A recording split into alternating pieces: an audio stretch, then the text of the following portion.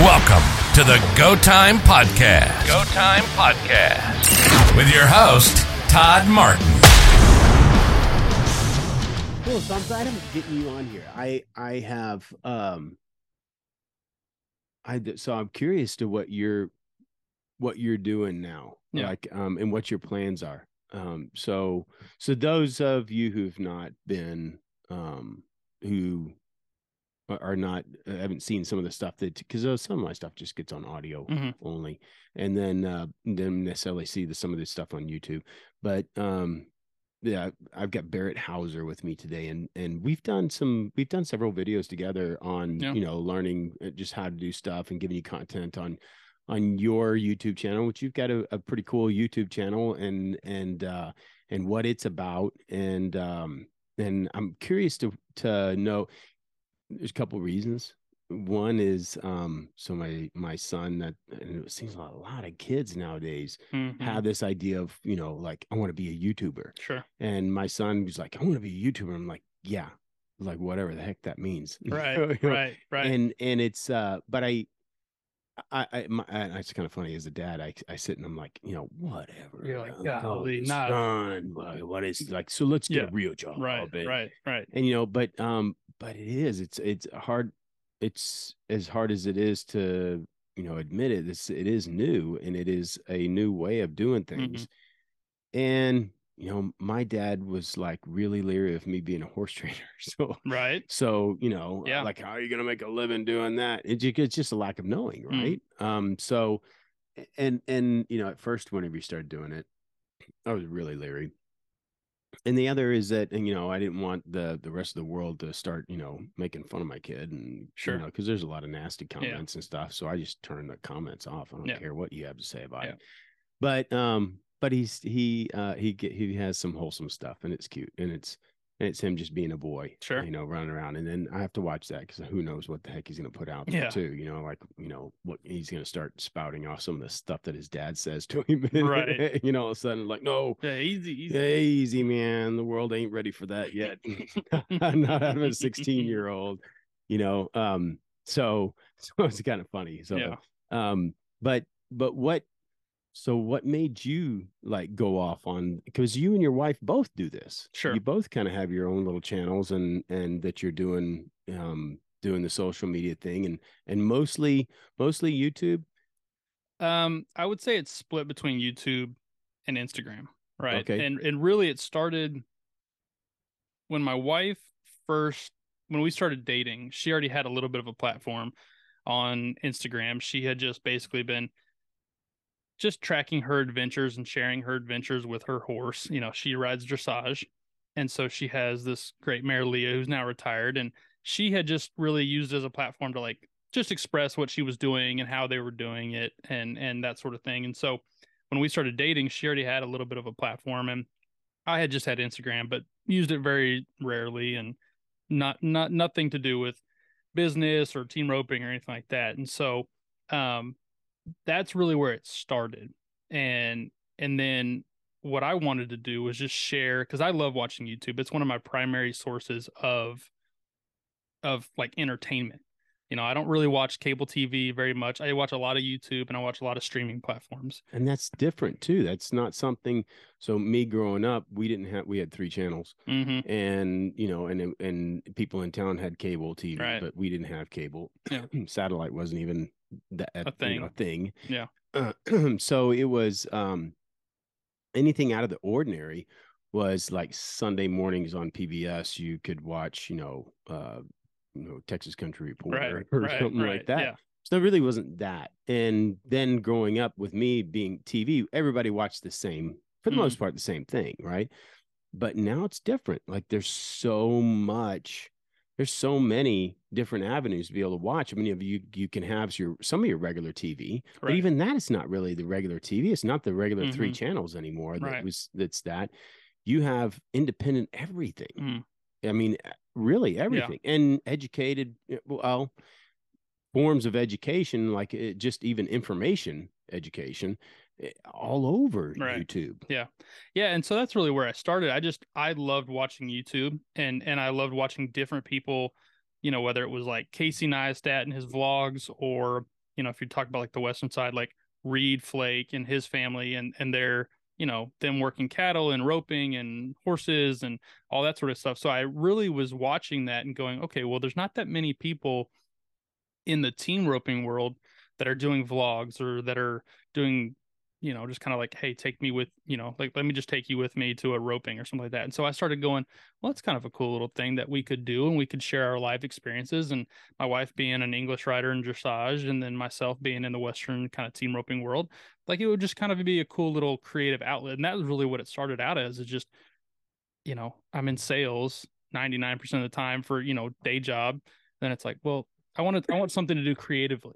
And I always liked having a camera in my hand. I always liked taking photos. And so we do a lot of that. But then I also really got into just filming.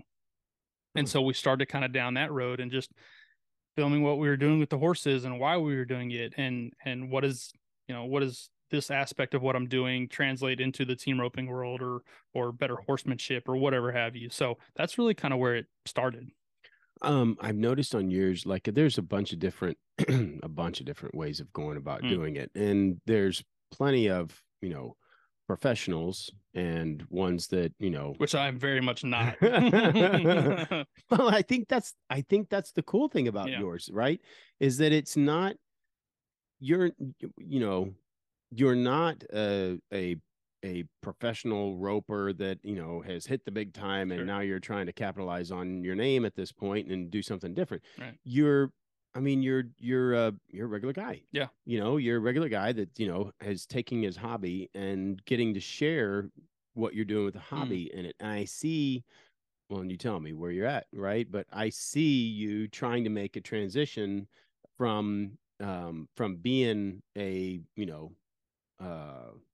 and not like amateur, but more, but like a low level amateur. Yeah. Well, a hobbyist, right? And in branching out into like, how can I do this, you know, and bring about making this my, you know, not just a hobby, but how do I make this a profession? Yeah, like how can I do this as a like a living kind of deal? Yeah, and I mean, for me, I'm a very competitive guy, and so and I'm also taking this from a guy that didn't start really riding horses until I was 25. Like I didn't, and that's something that I share a lot of, is like I didn't even start really riding, really roping until I was 25.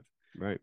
Didn't grow up in this space at all. Always loved it, but I always played baseball my whole life. From the time I was 4 to the time I was 22, that's all I did was play baseball. And so I didn't have any time for horses or anything like that. And so I'm also trying to take it from like very, very beginning to, you know, kind of weekend. Not, I wouldn't say I'm a weekend warrior, but there's a lot of weekend warriors out there. But somebody that, you're right, is just kind of, God, is there a lot of, especially in team roping. I mean, just looking at the memberships for the, you know, the all the different associations, it's insane. Yeah, for sure. I mean, insane. Yeah.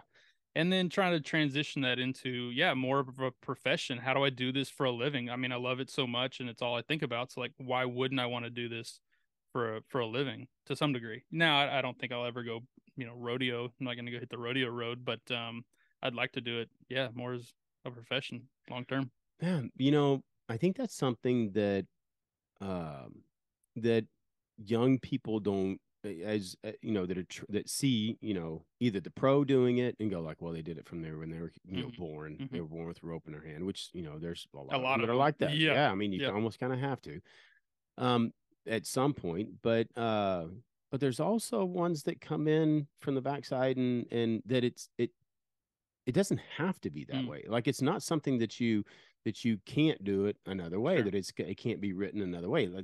And I look at it like, I know you played baseball, and you played in college too. Yep. What college did you play at? I played for Shriner University, which is a D3, just kind of a little bit north of San Antonio. Oh, okay. Yeah. Well, so that's what I think about it is, you know, because that I am that deal, right? I did not. I took my first riding lesson when I was 21. Okay. So I was lucky that I could stay on one, you know, at 21, and learned that there was a lead. Right. And then I become a professional reining trainer. Right. Right.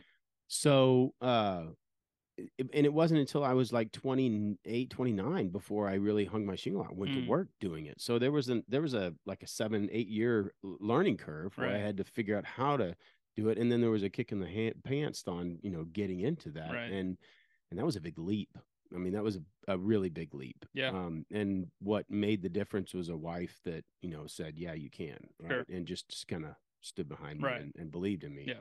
But it could be done. And I know that like, I know when my son started playing soccer, and he's a pretty good athlete, my younger one, he's, soccer's pretty natural to him, and he plays like everything. But we were out at the soccer field once, and there was a guy that goes, hey man, your kid's really good.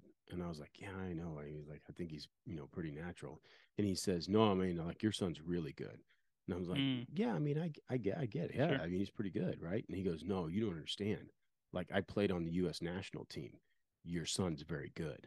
Wow. And I'm like, whoa, that's cool. And then next thing was, you need to put him in to select and go do this and do that. And I'm like, the kid definitely has talent, but he doesn't have a love.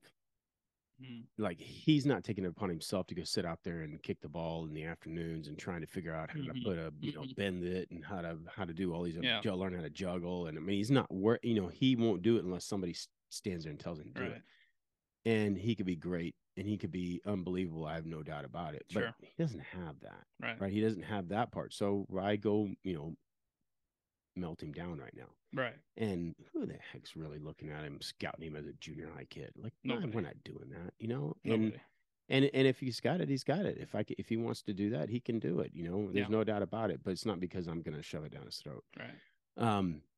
And he still has the opportunity, man. If he has the talent and whatever if he wants to, if the drive comes there because he has the want, it's going to be a different deal. Sure. So I see that, like, in where you're at with, now you're kind of absorbed with it. And, right. And it's what, you're doing in all of your extra time, but you're sharing that. Right. And I think what you have is the same thing that a lot of people have, is the want to, but the, it's got to be done a certain way, or my time passed and I can't, or, all those things that somebody tells somebody, when they go out there the first time to go and try and rope, or first time to go ride a horse, and it's like, holy smackers. Then when they go to lope, it's like, ooh, it's big, it's different. It's like, and there's a learning curve to being able to ride. Right.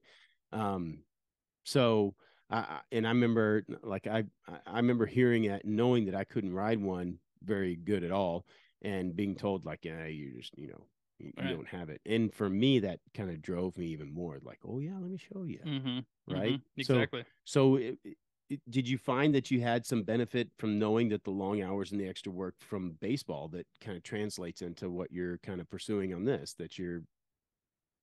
Yeah. I mean, I think the only thing that really translated was just a work ethic, right? Like, I was that kid, that would go out, and I wanted to play pro baseball. And so, like, I was out there every night hitting off a tee. I was out there every night throwing to a net.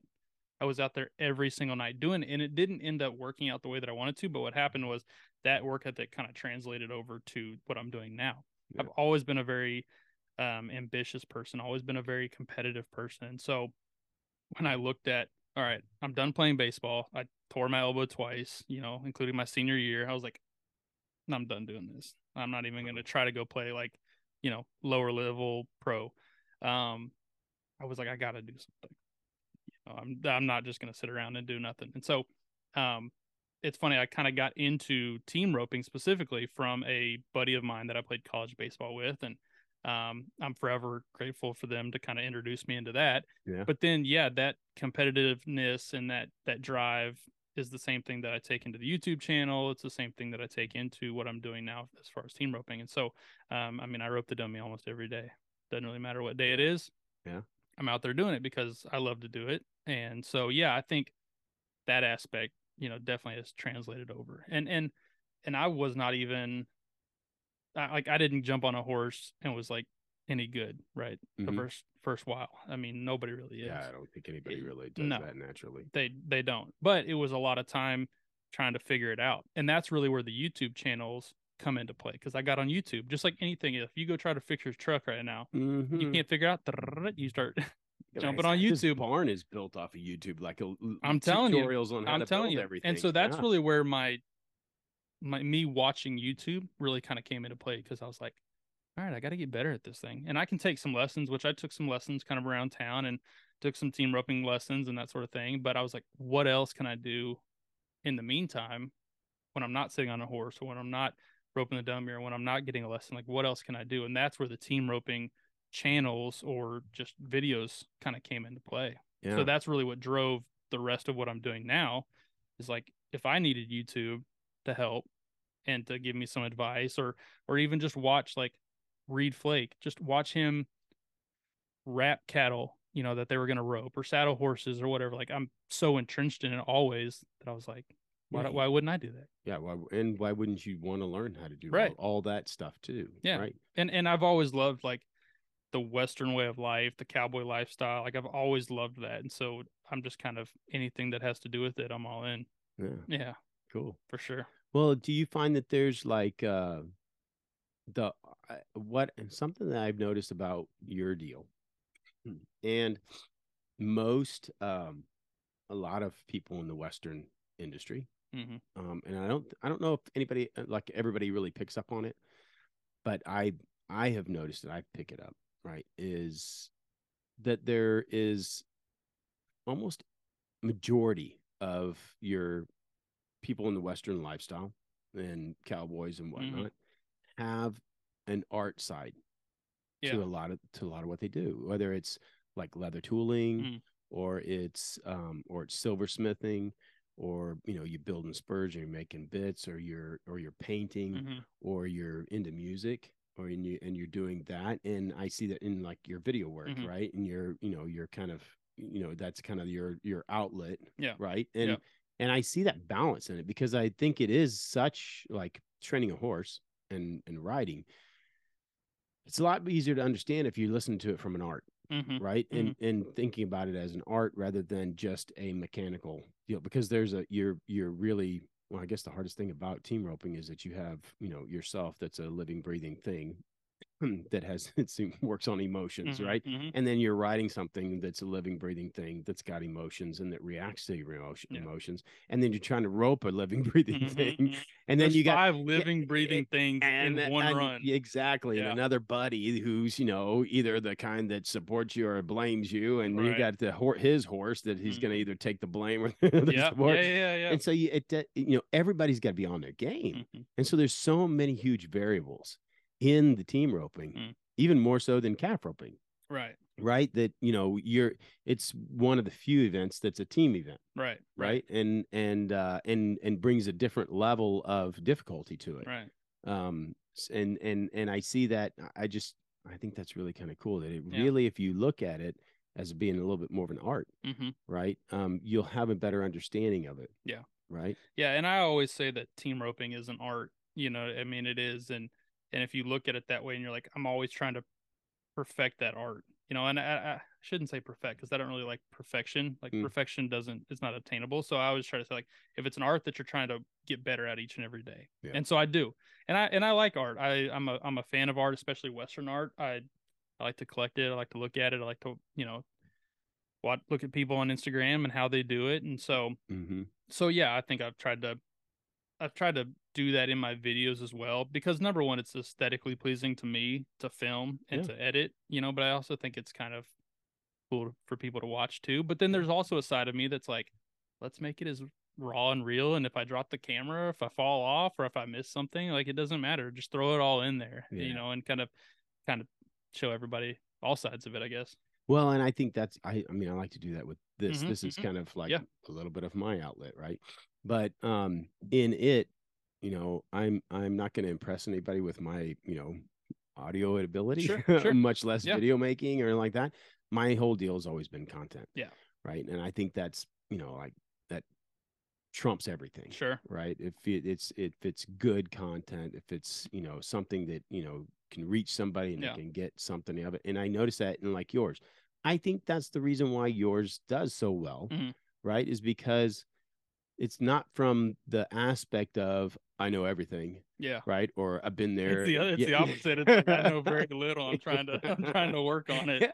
Well, and that's, I think that is so welcoming to the Western industry, And I, particularly for a guy like me, right? Because I was, I remember the first time that I started riding and I rode with a couple of guys. Um, it's kind of funny. I was before I even started took my first lesson. I was probably like 19, maybe 20, right? And over at Tejas, there's the guy that does the pickup guy. Yeah. Brad McDougal. So Brad is I've known Brad since we were probably 16. Really? Yeah. And so McDougal, he was my sister's first date.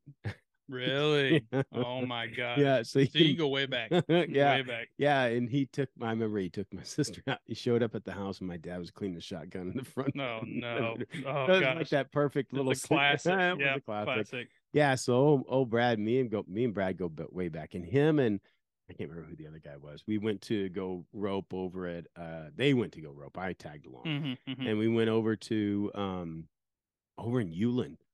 And there's an old guy named Ernest over there, and we went to go rope out of his place, and they were like, go ahead, hop on, try. And I got on, like I was lucky to stay going straight, right? Much less anything else. And I even attempted to like swing the rope, and that thing ducked off to the side, and I think I was like hanging on the side like a monkey, and it was horrible, right?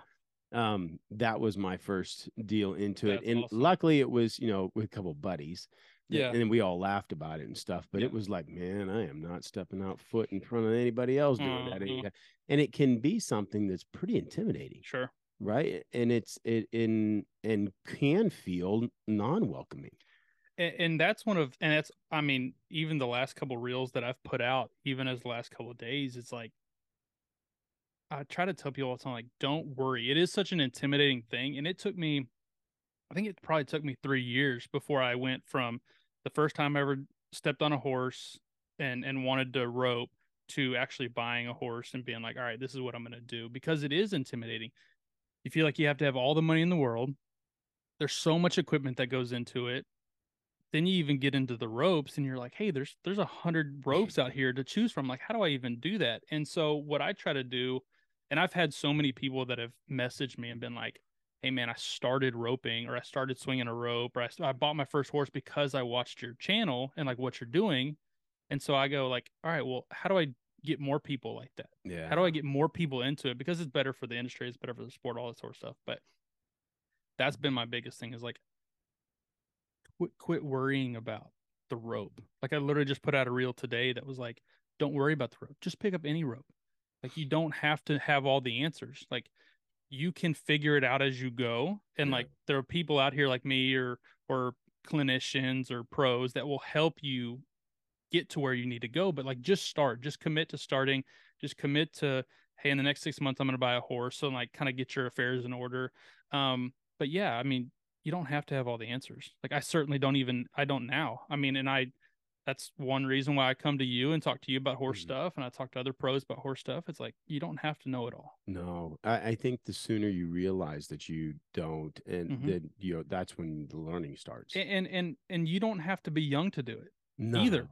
I mean, there's a guy that I know, he was 55 when he started roping. Guess what? He's 65 now and he ropes really dang good, And so you don't have to be young to do it. You don't have to be, the guy that jumps on when they were 4 years old, in a saddle and start roping, or whatever. Like, I mean, there's plenty of guys out there that they started walking and then they got into a saddle, right? And that's cool and that's great for them. But there's so many more people that are in the sport that have my background or your background of doing it a little bit later on in life than the pros or the normal. I think that is I think the most brilliant thing that had happened in roping was the USTA. Is that what it is? USTRC. TRC. And then the World Series. Yeah. Right? Because it's one thing to go and do it, but then to have a category for everybody. Yeah. It's so important. Yep. I mean, and that is part of the welcoming deal, right? Of course, all the nearest comes the number 4s and it's going to be terrible and everybody, and it's a wreck and it's a whatever. Yeah. It's no different than in like martial arts where you have all your different ranks, and so Mhm, everybody's mhm. competing, you know, and you got these guys that are just like, you know, going insane, and they're all white belts, and Yeah. they're all, you know, and that opened it up, and I think that opened it up for like barrel racing too, by Mhm. having the 1, 2, 3, and 4D, Yep. because it gave a place for everybody to be able to compete, Right. and it gave you a ladder Right. to crawl up, Yeah. right? Yeah. Where especially in so many like individual parts of the sport, Yeah. right? And when in not just team roping, but Mhm. you know, barrels and reining and everything else. Everything. And I think that's something that people don't realize in the reining, is that in the reining horses, there's categories for everybody. I mean, Mhm. there's literally, it's called green as grass class, and like, you're green. And they're Right. like, so Yep. guess what? You're in Yep. the greenest grass class. Yep. You can use two hands. You can we will take away the lead change. You know, Yeah. we'll Yeah. give you a class that, you know, that you can start in, and you start to find some success in Mhm. it, besides just, you know, feeling like you're gonna fall and, you know, on your face every time too. Yeah, because I mean, it takes enough courage to even enter one, much less trying Oh, to enter one that you're like, oh, I'm just gonna get my teeth kicked in, you mm, know. And so, and the local jackpots do it as well. Not even a USTRC or a World Series roping. They'll even, I mean, the very first roping that I ever entered was like, it was called like the beginners roping, and it was like, hey, you don't have to have a number classification. You just can't have won anything or like just started. I mean, and so yeah, and it was actually great because I think I ended up coming in second. I think I only caught two. No, I caught three, and my healer missed one. So we only had two runs, and we ended up winning second in this deal. So it's kind of was like a, oh, this is kind of nice. You know, yeah, like I came in, won a buckle, like it was kind of a confidence boost, and yeah. then you go into your sevens. A lot of people have sevens, and then you go into your eight. You know, and then you kind of get comfortable in the eight, and then you go to the nine because had I started and they were like, "Hey, here's the number 13," you're like, "Geez, Good almighty, these luck. guys are, you know, dropping coils and I'm barely trying to catch." So that is for sure. Like the classifications is the best thing they could have done. Yeah, no, I think that's really important, and understanding. I think something too that, because you can watch, and we get so enamored with watching the open pros, the guys that are, Mm-hmm. you know, like at the top of the level and Mm-hmm. whatever, Mm-hmm. and that's, of course, it's where we all want to be, Sure. right? And some that's the draw. Yeah. That's what gets us all hot and Yep. bothered about doing it, Yep. right? But understanding that, yeah, you don't need that horse, Mm-mm. because that one, it's gonna be It's bad not for going you. to It's work for you. not gonna It's work not for going to you. work. No, it's Mm-hmm. not. It's gonna be terrible. Yeah. And that's not what you. But it's finding the value in some of these other horses, Mm-hmm. where, you know, you don't need that horse. You need this one, Yeah. right? And eventually but you know, Yeah. there's a stepping stone to all this whole thing. Yeah. And the best advice that I ever got was from my friends that got me into roping. They said, do not go buy a green horse. Do not. Oof. They're like, whatever you do, don't go buy a green horse. Like, go buy something that has been down the road, that has seen everything, that will take care of you. And that was the best advice that I ever could got. And that's the advice that I tell everybody now. I was like, if you're starting in this, don't go buy a horse that you're trying to learn how to rope and they're trying to learn how to rope. Like, you go buy a horse that is just going to take care of you and let you, number one, figure out how to ride a horse. Because most people that are getting into roping Mm-hmm. haven't even been into riding horses at all. Or even if they know how to ride a horse, they don't know how to rope off of a horse, or they don't know how to get themselves positioned correctly. Because the way that you ride a reining horse is different than the way that I would ride team roping horses. Like, it's just a different Yeah. deal. And so I mean, that's the best advice I can give somebody. Is like, number one, just start. And number two, when you go buy a horse, like, go make sure that it is the brokest thing on the planet. And if you even have to pay a little bit more to get that, it's well worth it. Well, and I think that's, you know, people have not put a value on Yeah. that, Yeah. right? You know, realizing that those beginner horses are worth a lot more than what, you know, that number four, a good number four horse, you Mm. know, is like invaluable. Yeah. I I mean, mean, there was so much stuff, like, because I bought my first horse, the gray horse that's now retired, Smoke, which his name was just Old Gray when I bought him. And I was like, okay, I can't call him Old Gray. So anyhow, I gotta pretend like he's got to have some sort of name, and I don't know why I named him Smoke, just because he's gray, I guess. I don't know. But because I was so new to horseman, like horse ownership, even, right? I mean, I never had even taken care of a horse. So YouTubing, how to, like, what's the best, or looking at articles online, like, what's the best feed for horses? Like, how do I feed? What's the proper way to deworm? Like, all this stuff. Like, I learned all this stuff on that horse. there's a lot. It's so much. And there were so many things when I look back over, call it the first couple years of owning that horse. Mhm. Had I had a different horse or a green horse, I'd have died. I mean, Yeah. I'd have died or been seriously hurt or something, just because you don't know what you don't know. Yeah. And having a horse that, like, I went and roped one time, and my saddle literally fell over, like, on the side, just because I had a mohair cinch. I hadn't cinched it up enough. Like, we were running 9-0. I fell off, and the horse just stood there like, what are we doing here? You know what I mean? So had I had a different horse, it'd have been a completely different issue. Been a wreck. Right? It'd have been a wreck. Or, just doing stuff around horses that you don't really know could get you hurt. And that horse to teach you, like, hey, that's not smart. I'm not going to do anything about it, but that's not smart for you to be there, or it's not smart for you to do that sort of thing. I mean, I'd have paid 10 times what I paid for him, just knowing what I know now. Yeah. So that's why I always said, like, that horse will always be with me forever, because he didn't kill me when he probably should. I've had people that have come out and looked at horses for for their kids and stuff. And I had one lady one time that she came out to look at one. She was looking at one, and she was telling me about the horse that they had for the daughter, and it like she'd been dumped off a couple of times pretty bad and stuff, and the last one was a pretty bad dump, and her horse, it was a terrible. I don't know why they had that kid riding that. And she loved horses. She was horse crazy, right? But essentially taking her life into her own hands at some point. And I showed her a pretty nice horse, and in looking at it and stuff, she didn't ride, but her daughter was, and she's been around it enough.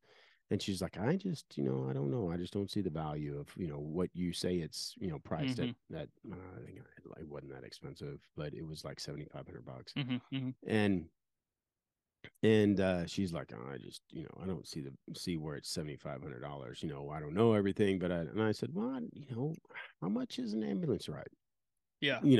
I mean, really, I mean, how much? And I'm not being ugly about it, but what is that worth to you, that it's gonna, your daughter's already come off twice, and not in a, oops fashion, but like, it wasn't anything, she was doing anything wrong. It was just it wasn't a horse that was conscious of the person, and it was going to take care of a kid. Right. And, what did that cost her? What did it cost you as far as, like, the chances of getting hurt? I'm like, every time you do this, your chances are getting worse. Yeah. Right. And then not only that, but, what's your child learning?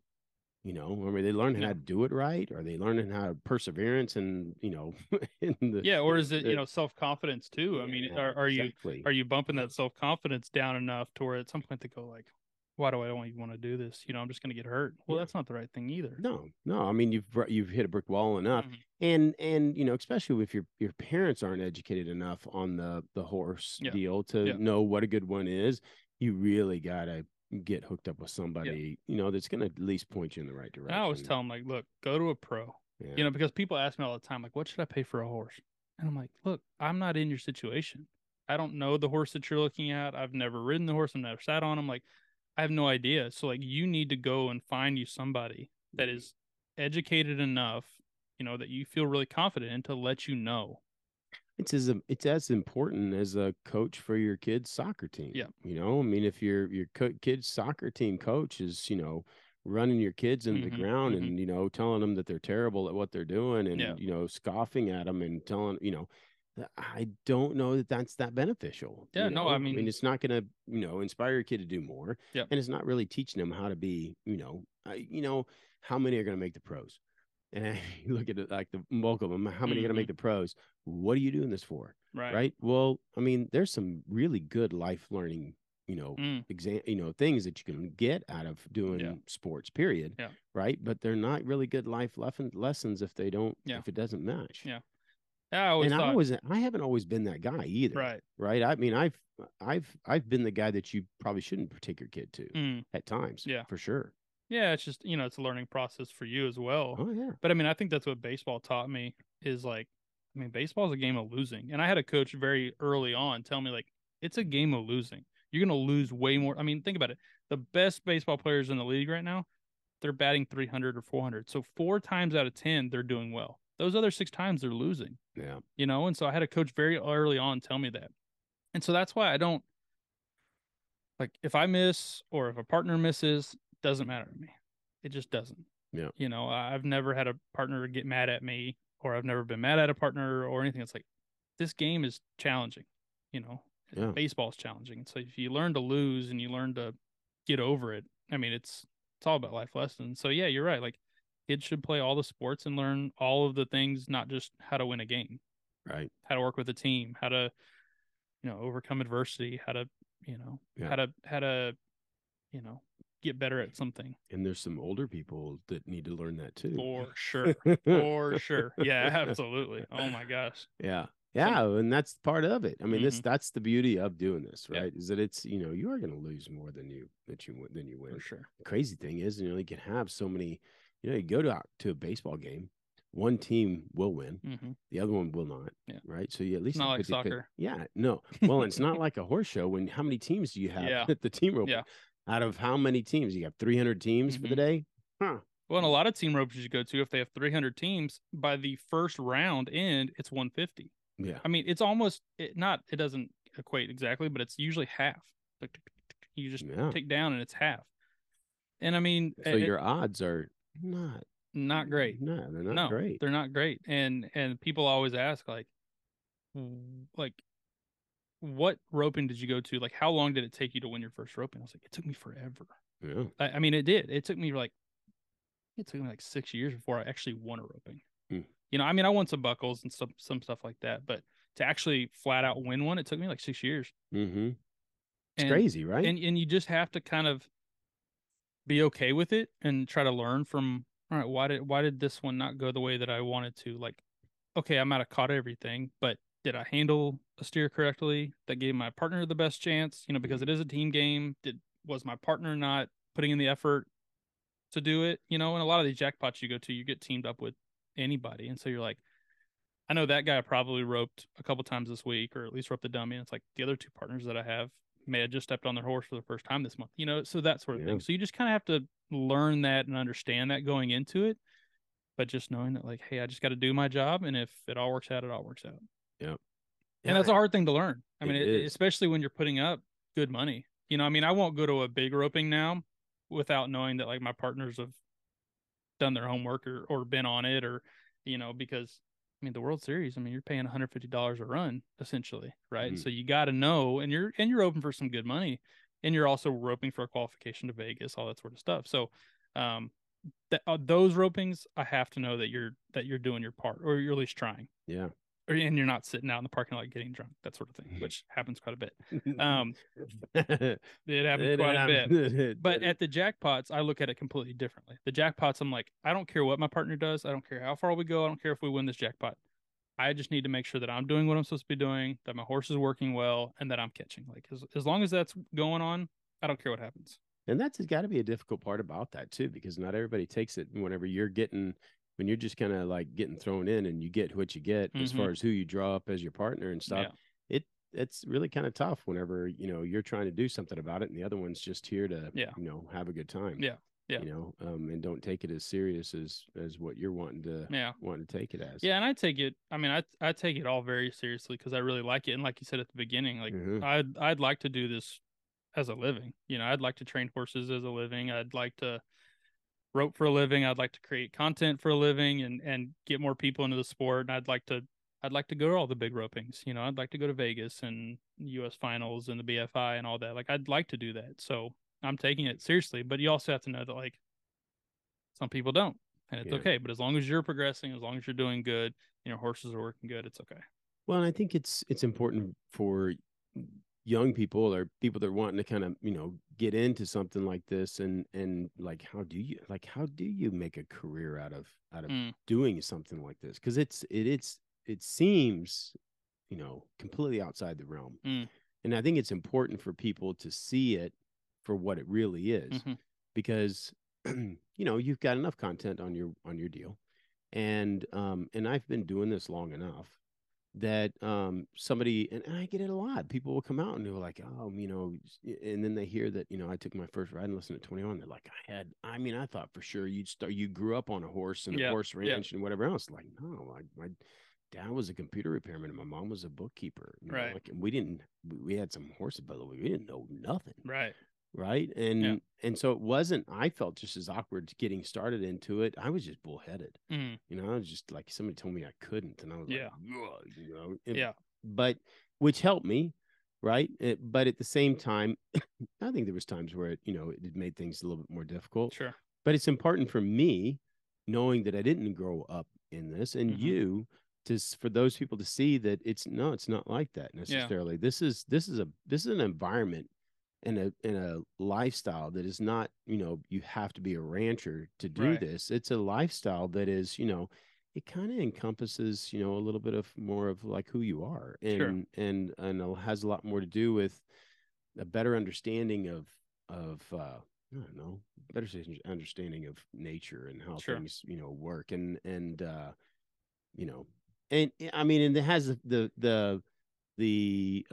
all the aspects of sport, right? But it also has the aspects of, ranch life, which is essentially, food production.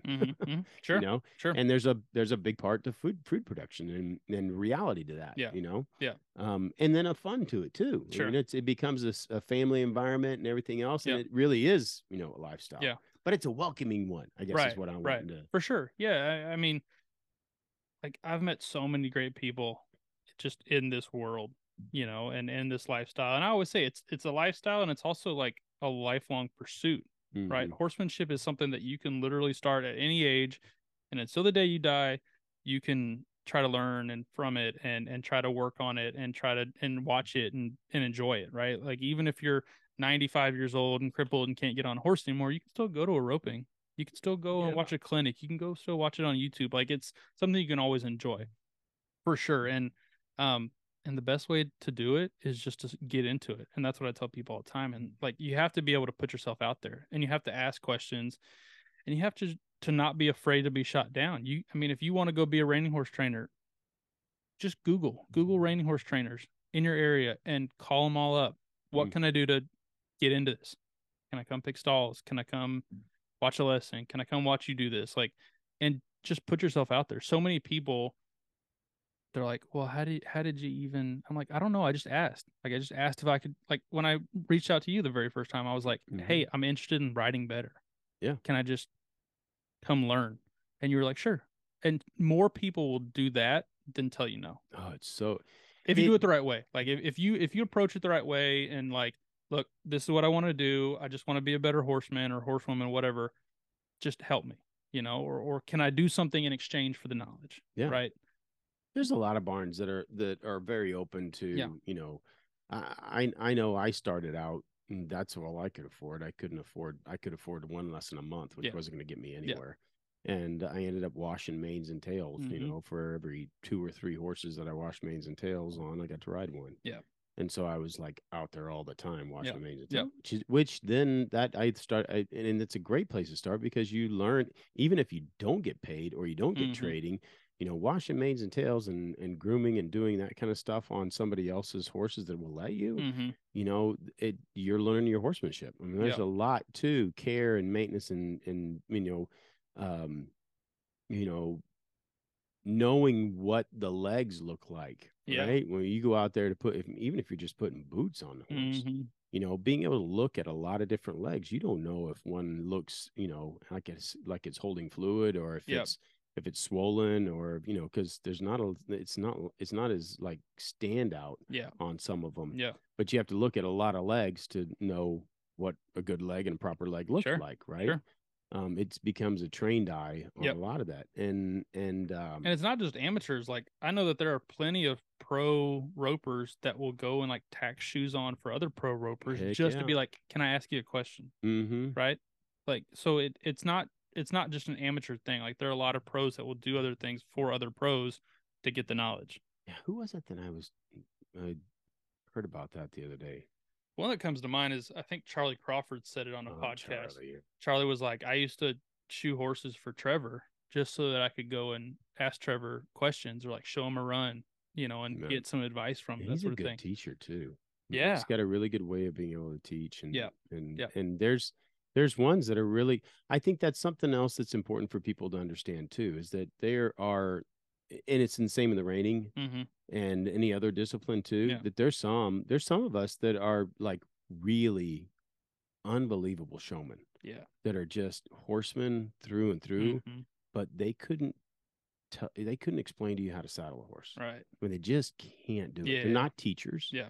Right. They're not teachers. They just don't have that. Mm-hmm. Right.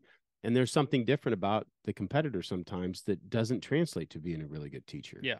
There's at a place where they can't relate to where you're at. Right. And it's not because they don't want to relate where you're Mm-hmm. at. It's just too far removed from. There's so Yeah. many things that they have so much repetition in what they're doing that it's so automatic Yeah. that they can't take the time to think about that because Yeah. they'll slow them down on what they're doing Yeah. too. If you ask some pros, like, how do you feed a loop? They're like, I just feed it. I don't know. I don't know. I don't know Watch what you mean. me. Yeah. Watch me. And you're like, Yeah. I don't know. You're moving so fast. I can't watch you. I have no idea. So I think that's true. And yeah, it's hard for some of them. Yeah, for sure. And I think that it's important to understand that a lot of what you are going to see in the beginning of a run at the beginning, there's a lot you're going to miss just because you don't have a trained eye. Right. And it's kind of like the same for when I'm watching your videos, right? I can sit through and watch one of my videos and it was something I put together and like, I don't know what mine's missing, but it ain't looking like yours. Right. It's just like, and I can't figure out what it is that I'm missing on it, but I just, I can see that it's not right. Yeah. Right. But I can't figure out what it is that I'm missing. And it's something that's so blaring to you that you're like, oh, well, Yeah. Stop that. Yeah. Don't look into the sun. Right. Yeah. Something like that. You're like, oh, it's just simple of, shadow. Like everybody knows that. Yeah. And you're like, oh yeah. Everybody but the horse trainer. Yeah. Or like, I mean, there's some things that I may pick up. Yeah, you're right. I may pick it up just being like, oh, you just need to do this differently next time, that sort of thing. And it may have taken you a month to figure that out. Oh yeah. But but that's the same thing that all these pros, you're like, hey, why do I keep splitting the horn on this deal? And they're like, oh, it's because when you come through, you're not whatever it may be. Yeah. And they can pick it up instantly. And you can't see that in the hand and delivery and any of that kind of stuff, right? And that's partially the reason I started videoing my runs. Like, I'm the dork that goes to a jackpot and has a GoPro on my head. Number one, because it creates content. Number two, I can watch that video back, and if I miss something, or even if I catch, I'm like, well, why did I catch it like that? Why did I do this like that? And so people will ask, they're like, why do you have a GoPro on your head? I'm like, well, I don't get into it too much, because you don't really want to get into it too much at a roping. But I'm like, it helps me to get better because I can go back and watch that run over and over and over again. And that's what you see a lot of these pros doing, a lot of these streaming platforms, online now, is they're like, if you just watch yourself do it, it may help you a lot more than me just telling you how to do it. Heck yeah. It's the same thing with me on the reining run. Like, I got to watch my runs and like, dadgummit, I wasn't paying attention to that. And I go watch them in between runs. Like, my wife will, so I have a camera on my head, so I can kind of see my point of view, but then my wife also records my runs. And so I can go back in between and go like, I didn't hold this corner the way that I should have. Right. I kind of skipped a step. And so on the next one, I can go in there and do it right. Right. And so you're like, oh yeah, that's what it's supposed to look like, or that's what it's supposed to feel like. And then you kind of put the feel and the sight and what you saw to the video, and it all kind of ties it together. So I think having video and having these streaming platforms that do coaching, and you can see how pros run. I mean, that has really changed the game for a lot of people. Yeah. Including myself. Yeah. That's cool. So what's your plans? What do you like, what's your end goal or game plan on your YouTube channel?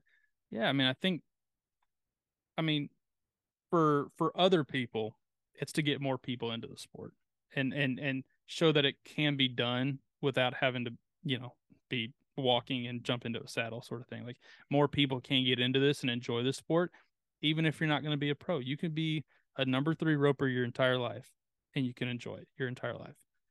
So I'd like to get more people into the sport, and that's really what I'm looking for.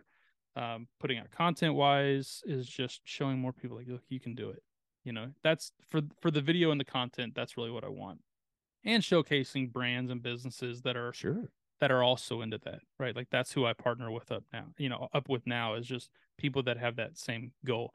For me personally, I'd like to be more of a pro in the end of this, right? I'd like to train horses, you know, sell good horses, really improve that. I mean, the rope horse world is really just booming at the moment. Yeah. I mean, there's so many great horses out there, and the sport is really kind of coming along from like, you know, hey, ropers are guys that like just picked one out of the pasture and went and roped on it, to like, hey, this is an equine athlete, you know, and so I'd like to do more of that, and just, I mean, if I can be a pro, that's what I'm working towards. Whatever that means. I mean, like I said, I don't have any plans on going on down the rodeo road, but I mean, you don't have to do that now. You know, I mean, that's, it used to be, that's what a pro was. A pro was like, hey, I'm gonna go beat the PRCA road down, and now it's like, no, you can do anything. Yeah, there's so many. There's so many different. Yeah, there's so many different paths. I think that's important to realize too when you're getting into it. And it was something important for my dad that he didn't get whenever I was moving into wanting to be a horse trainer, right? Was that it wasn't just, you know, like you don't have to be on, you know, Yellowstone in order to be a successful reining horse trainer. Right. You know, there's a lot of different avenues of success. Some of the greatest ones were just really, really good non-pro coaches that taught some of the, you know, best rookie riders in the world. And if you were going to become a rookie, you know, there was a guy named Charlie that, you know, like you sent him to Charlie. Like if you didn't want to do that, you go to ride with Charlie, you know. And Charlie didn't ride your horse. Right. You did it, you know, but he coached you. And you know, he was one of the best coaches in our industry. You know, but that was his niche. Right. And that can be done now, you know, too. I mean, like, you're not going to go, if you want to be one of the top known pros, you're not going to go ride with Andrea Fapani. Yeah. I can have time for you. He's got his own, you know, deal to do. But there's a lot of that. And then, you know, from everything from, you know, it's different now because like, I think what I see the difference is like magazines, like we used to all have, you know, a magazine to read. And now it's a lot more of, you know, your channel could be your own magazine. You could have your own subscription, and you don't even have to, you know, have anybody else's content except for you. You know, you're doing the reviews and you're doing it. You could do that. It becomes like, you know, you can become your own little, you know, magazine. Your own little content creator. Right. And there's a freedom in that. It's really kind of cool. And I mean, I've always been the kind of do it my own way, do it myself, not have somebody hanging over my head. So like, that's why like the freedom is really kind of what I'm looking for. Cause I like to get up and go at my own pace, you know, and that pace is usually pretty quick, but yeah, I mean, for me, the content is freedom, you know, cause you generate a little bit of income from it, but it also just allows me to do this more. Right. So for me, it's like anything that allows me to buy more horses, or to go rope more, or go to enter more, or travel to go to Wickenburg or wherever these ropings are, like that's what I want to do. And the content is great because it's not only bringing people in, but it's also helping me generate income to do this more and to pursue it. And so, yeah, I think at one point or at some point, I'd love to just do it full time and just be, I mean, cause it's one of those things that, you know, that you want to do it full time when you're doing your other stuff that you have to do for work, you're like, I just want to be roping. You know, and so for me, that's kind of where I'm at. It's like, I just want to be roping all the time. I mean, if you told me right now, I've got 10 head of horses out here and 100 steers that you can go rope, that's all I would do all day long, you know? And so, well, I think that's an important thing for a young person to understand about what it takes to move into something that you just find where you're making a living doing what you love. Yeah. Right. Because it doesn't necessarily mean that you're going to make more money. You actually probably make less money. Yeah. Right. But you'll make equal money. Yeah. Because you're putting in the more hours. Right. Right. So it requires more hours. Right. Yeah. But if you work your regular job, you're going to go and do that as your recreation time anyhow. Yeah. So you just figure that in as the more hours that you're working. Yeah. Yeah. Right. And I think for me, that was the big thing about being a horse trainer. It was not, you know, moving into it and starting out particularly, like there was times where I had 40 plus head of horses in training. per month. Yeah. And it was a crazy rat race, right? But and where you're working 14 16-hour days at the horse shows for no days off for weeks on end, and you're running from one circuit to the next to the next and the next, and you're just on. But at that time, man, it was just, I couldn't imagine myself doing something else. Yeah. Like if I had a regular job and I was making twice the amount of money, I would be spending all of my time as soon as I was off work going and doing it. Yeah. And that was important for me to realize that when I started it, I realized I couldn't afford the horses that I wanted, but I was given the gift of gab. And I could talk other people into buying me horses to ride. Yeah. And so they were working like fiends to go and pay for a good horse that they would send to me to ride. Sure. So I got to ride better horses. Yeah. Right? And that made a big difference, because I'd put the extra hours in. Yeah. Yeah. And I've always been a whatever it takes kind of guy. Like, I mean, there's times now that if we're going to go rope somewhere, like I may get off of work, at 4 or whatever. I mean, whatever my schedule allows me to. Right. And then I'll go travel an hour and a half and go rope and travel an hour and a half back and then get the horse done. And then by midnight, you're like, dang, I'm pretty tired, but that was fun. Yeah. You know what I mean? And so I don't have any problem putting in the. How beneficial is it that your wife is horse crazy too? It's great. Yeah, it really is. And it's great that we both love it and we both have very ambitious goals in our own right, because when I say like, hey honey, I'm gonna go to Gonzales to rope, it's 2 hours away, she's like, okay, that's cool, I'm coming. Or yeah, go have fun, I'll see you when you get back, sort of thing. Yeah, so it is, because we all know the flip side where somebody has a spouse or a partner or whatever that is not crazy about it, and then they're like, I can't go because so and so said I got to stay home or whatever. And I was like, absolutely not. That's not happening for me. Well, and it's understanding, at least understanding the desire to be good at your recreation. That's just going to take hours, extra hours in order to do the practice, because the practice is going to be the deciding factor on a lot of it. Yeah. And she's always said, like, look, if you wanted to go rodeo for a living, like, go for it. I mean, go for it, And so, yeah, I feel very blessed that I've got a wife that's like, whatever you want to do. And literally, I think legitimately, if I said right now, like, hey, I'm just going to stop doing all this other stuff that I'm doing, I'm just going to go train horses and shoot content, she'd be like, cool, like, let's roll. Yeah. So, I feel very fortunate in that. And I feel very fortunate in the fact that, like, I've got partners, team roping partners that are like, let's go. Yeah. Let's go do it. Yeah. So, yeah, I mean, it takes a village to do it. It really does. And so that's what I'm kind of starting to ramp up even more now. Yeah. Because I've you're right, I'm kind of taking it from like a hobby, got one horse, to I'm looking at trying to get a couple lined out so that we can just go do it more. I think one of the best things that you see out of your content, one of the biggest things you see out of your content is your passion for your sport. Right? I think that has to be, it's one, if I'm just, sharing, that I like doing this or I like doing that or whatever else, but that there's a passion to it, and that's important for people to see in this industry, because it really is important that you really have a passion or that desire and a drive, and that's gonna make a difference on you being successful in it. It was definitely that, and I hear that from a lot of guys that have been successful. And I think not only just that they success, because success is really, I mean, you have to understand, success is your measuring stick. Yeah. You have to do it that. Don't measure yourself on other people's measuring stick, but and then you are going to find success. Sure. Right? Because then your success is just beating yourself to get to the next level where you want to be. And then next thing you know, you will be at the level that you want to be. Right. But if you're constantly measuring yourself on somebody else's yardstick, man. I mean, what is it? Was it Teddy Roosevelt? Comparison is the thief of joy.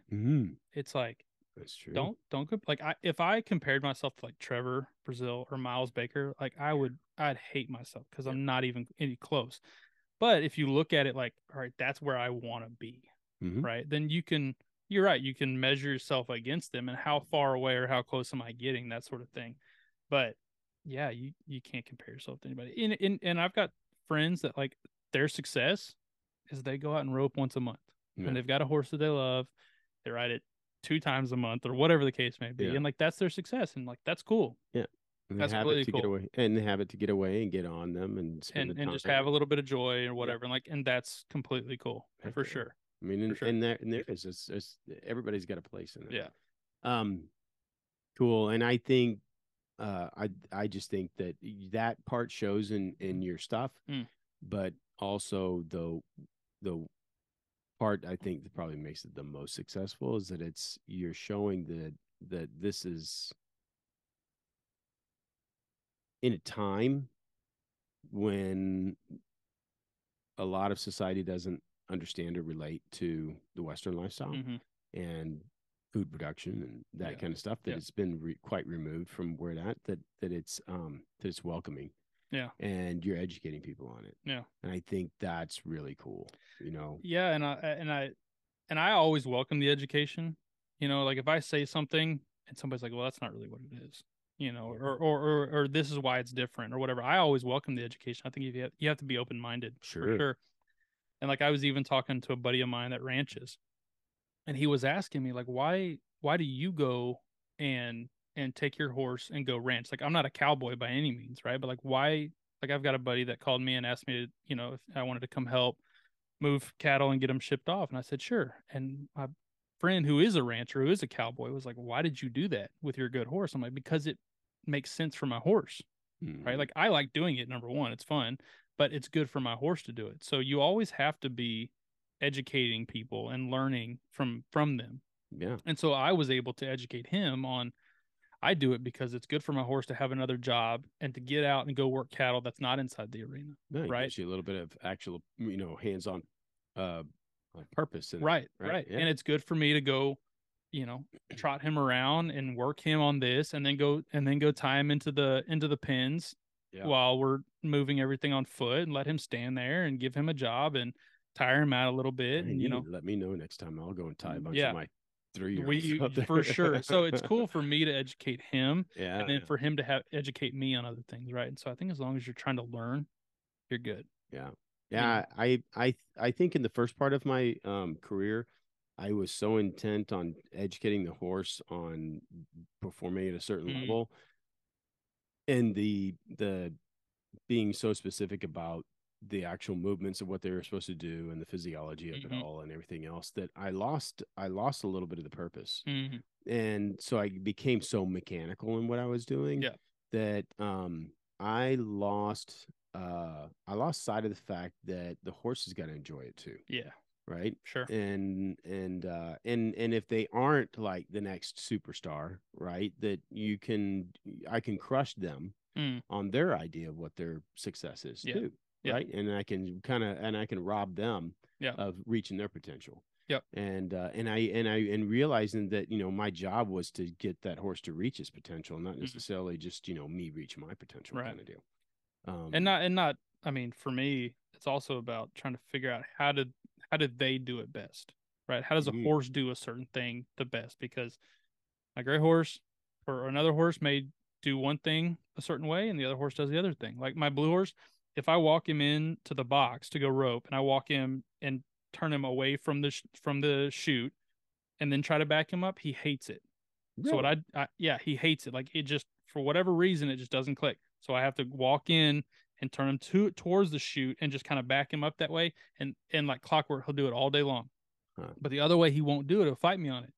And so it's just like, all right, well, let's do it this way. It doesn't matter to me. This is how it works best for you. It works best for you that way. Yeah. And so, and not trying, because I could just get in there and just try to beat it into him, you know, or like pick a fight. Yeah. And it's not going to get me anywhere. Well, I think that and that's what I lost at the beginning was like I was trying to make everybody fit my mold. right? Because I didn't know what I needed to have in order to get to a certain level in what I was doing. And so I was almost adamant about, like, I wouldn't even give an inch if, I like turning that. It's like, well, if you can't turn my way, then how can I expect you to do the other deal? And if you can turn this way, you've got to balance it out by turning it the other way too, instead of going like, well, does it really, in the big scheme of things, does it matter? Not at all. Yeah.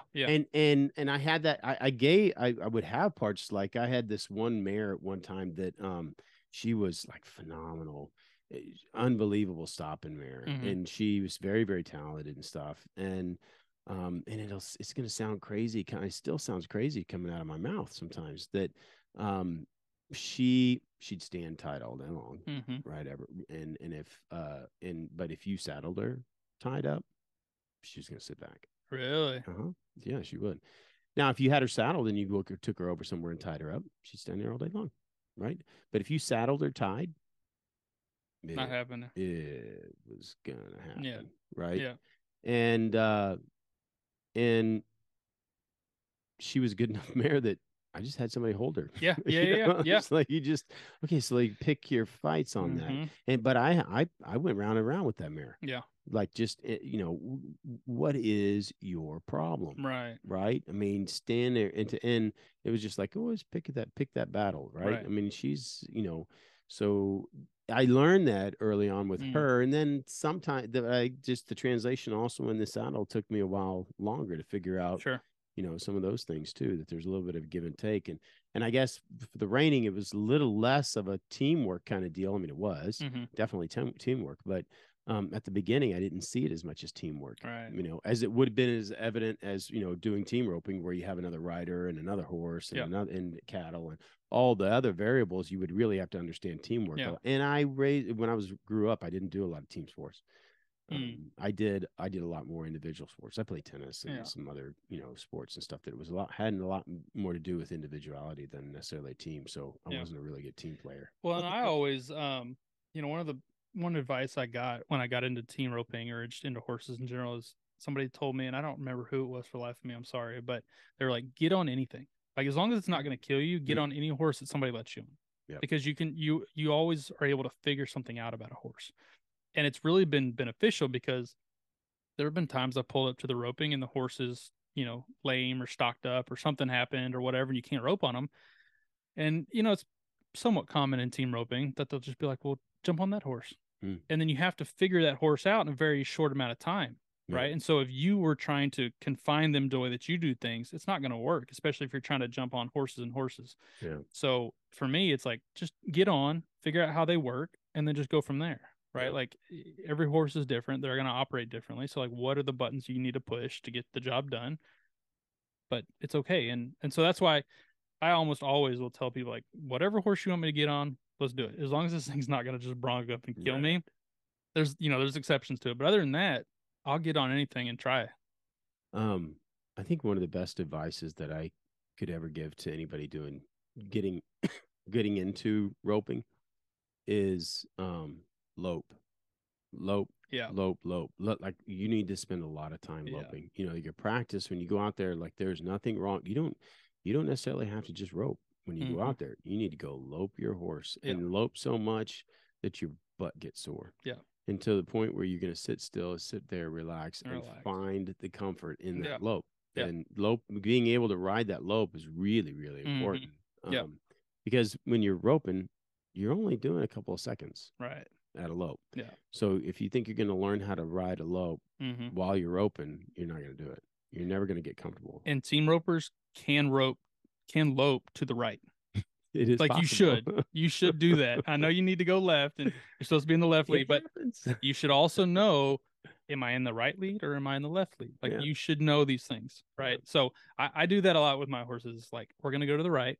We're going to lope a lot to the right, because it's also a balance thing for them. If you're only loping in the left, they're going to be stronger on one side than the other. So you got to do both. Like, I understand when you're running steers and you're tracking steers, like, go left, but just horsemanship, go to the right.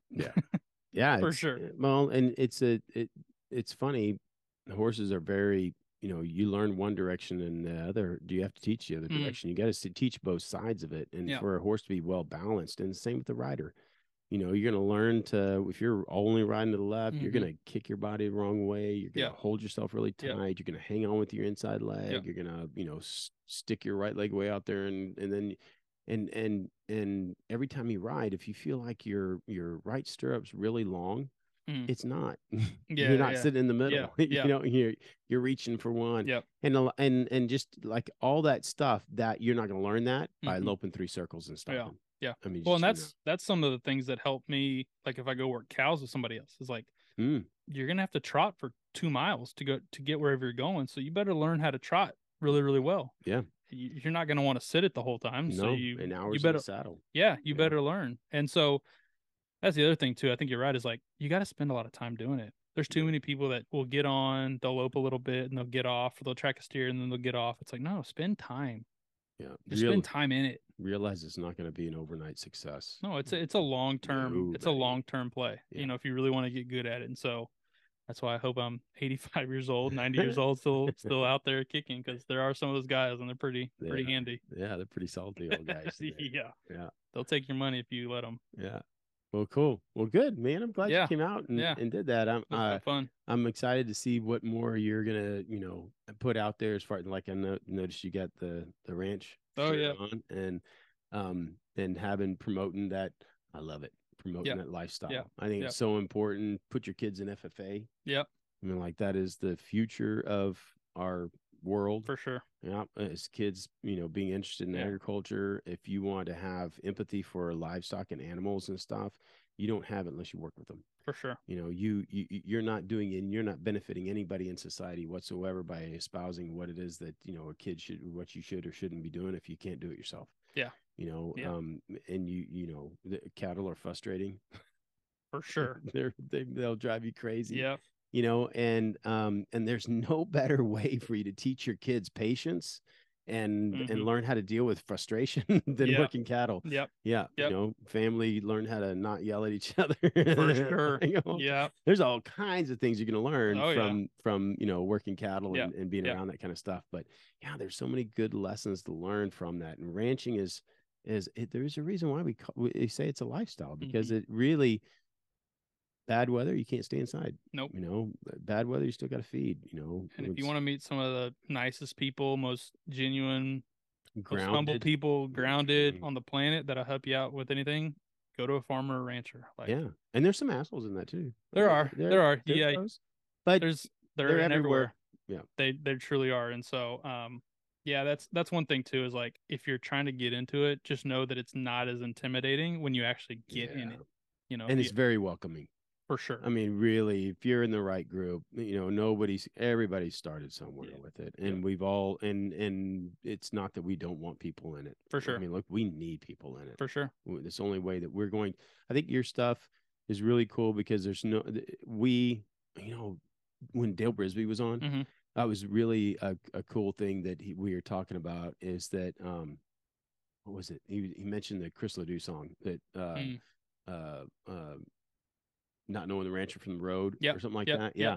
And it's true. Like, this is our opportunity that, nobody sees that stuff that we do off the road, and out on the farm or the ranch and the hours and the work that we put into it. We're actually I think that's the coolest thing about being able, all this content creation from, the guy that's like nobody sees and he's out there working and stuff, and the guy that's practicing on his horse doing all this kind of stuff.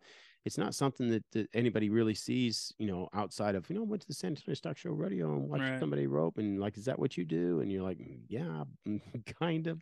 Yeah. I'm not that, but there is so much that they just don't realize all the work, all the stuff that goes into it, how much of a lifestyle it is. Yeah. And we get to share it. Yeah. Right. And I love that part that you're doing, is that you're sharing that stuff and your love and your desire to do that kind of stuff. And, for sure. And man, there's no other way for us to influence, the young kids and people coming up that, it's doable. Yeah. And the lifestyle is not that it wasn't ever cool, but it's becoming more mainstream cool now. Yeah. I mean, and I think shows like Yellowstone and stuff like that, and people being on Instagram or whatever, Dale Brisby plays a big part in it.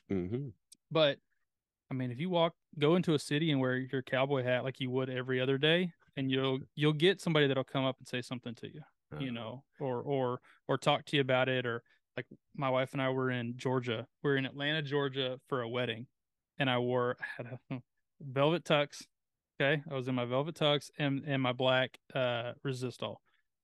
The amount of people that came up were like, "I love your hat," and just started like a random conversation about like, "What do you do?" or "How do you do it?" or whatever. So funny, isn't it? It was Weird, funny, but then it was great. yeah. And then you were able to explain it, you know. And I think, you know, going back to like the Chris Ledoux song, it's like that rancher's coming closer to the road now, Yeah. right? Just because of social media and because of these things that are going on, is like people are wanting to understand, like, where does my meat come from? And have you ever seen there was a Facebook post one time, and there was like some lady that was like, why would you I don't remember what she said, but she was like, I don't understand why you'd go kill a cow when you can just go to the supermarket and get a steak. And you're like, excuse me? You got to grasp for reality. Yeah. So there are some great things that are kind of coming from all this. Mm-hmm. I you know, when I didn't, when I was younger and I used to do a lot of clinics. I still do some, but I used to do quite a few of them in the beginning. And I would, in the first several of them I did local ones, but then I started doing some over in Denmark and Sweden. And so I was just a skinny kid from Marion that, you know, was going, you know, I flew into Heathrow Airport the first time. And I flew in there and I'm lost. Yeah. I was such a deer in headlights, you know, and I had, you know, button down blue jean jacket on and my, you know, silver belly hat on. And everywhere I went, every place, every airport, every place that I went, I never met a stranger. Yeah. Like everybody, it was the most disarming thing. And this was this was a while back. This was, you know, when Bush was in office and we had the beginning of the Afghan conflict and stuff. And there was a lot of tension, you know, and, you know, it wasn't necessarily that, you know, they were open arms to Americans at a lot of different places. But nobody felt intimidated by me. Right. And it was the most disarming thing. And it was a welcoming thing. Like, and it was just crazy. But the little kids that are like just drawn to like, whoa, you know, pointing at you, and there's a lot of responsibility in that. Yeah. Right. There's a lot of responsibility in what the lifestyle that you're accepting and that you're wanting to be a part of, right? And being a great representative of it. It's important for us as people that are lucky enough to do this, right, and have spent some time to get to where we're at and doing some of this stuff, that we have an obligation to, you know, to be inviting to others and to be a steward, whether you like it or not. You're a steward of it, right? And even if you're not a content creator and you're not doing all this other stuff, you have an obligation. There is a level of responsibility that you have in how you're representing yourself in our lifestyle. Yeah. You know, and I always say that it's more of a, like, for me, it's less of an obligation and more of a privilege, right? Yeah. It's more of a privilege to be like if you want to go meet some people in an airport, just run in there with your spurs on. You can get through TSA, just wear your spurs on, and you will meet so many people. It's crazy. Yeah. But it's a privilege, and it's an opportunity to be like, what do you want to know? Yeah. Well, if you get on a horse, it isn't going to kill you? No, not mine. No. Well, why is that? And then you get to kind of get into this conversation about it. And so it's we need more stewards of it and more people that will explain, like, look, if you like your steak, that's great. But let me tell you about some people that I know that raise them. Yeah. And they're not mean to them, and they love them, and they spend every waking minute trying to help them. Oh, there's a young girl that I've helped out with the horses and stuff up in North Dakota, and she's got a cattle ranch up there that they run, and man, it, like, when they had the last winter, that was just, man, she had a pretty tough couple tough, and she's calving in that, like, holy smokes, the crap she, and like how many hours she's out there nursing those babies. And, breaking ice. You've got no idea, man. Yeah. You can't be doing that and not have a love for it. Yeah. That is not a lifestyle. That is a hard. And most of them are just breaking even. Oh, yeah. Every year they're breaking even. They are not getting rich. No. Right? No, you're not getting rich doing that. But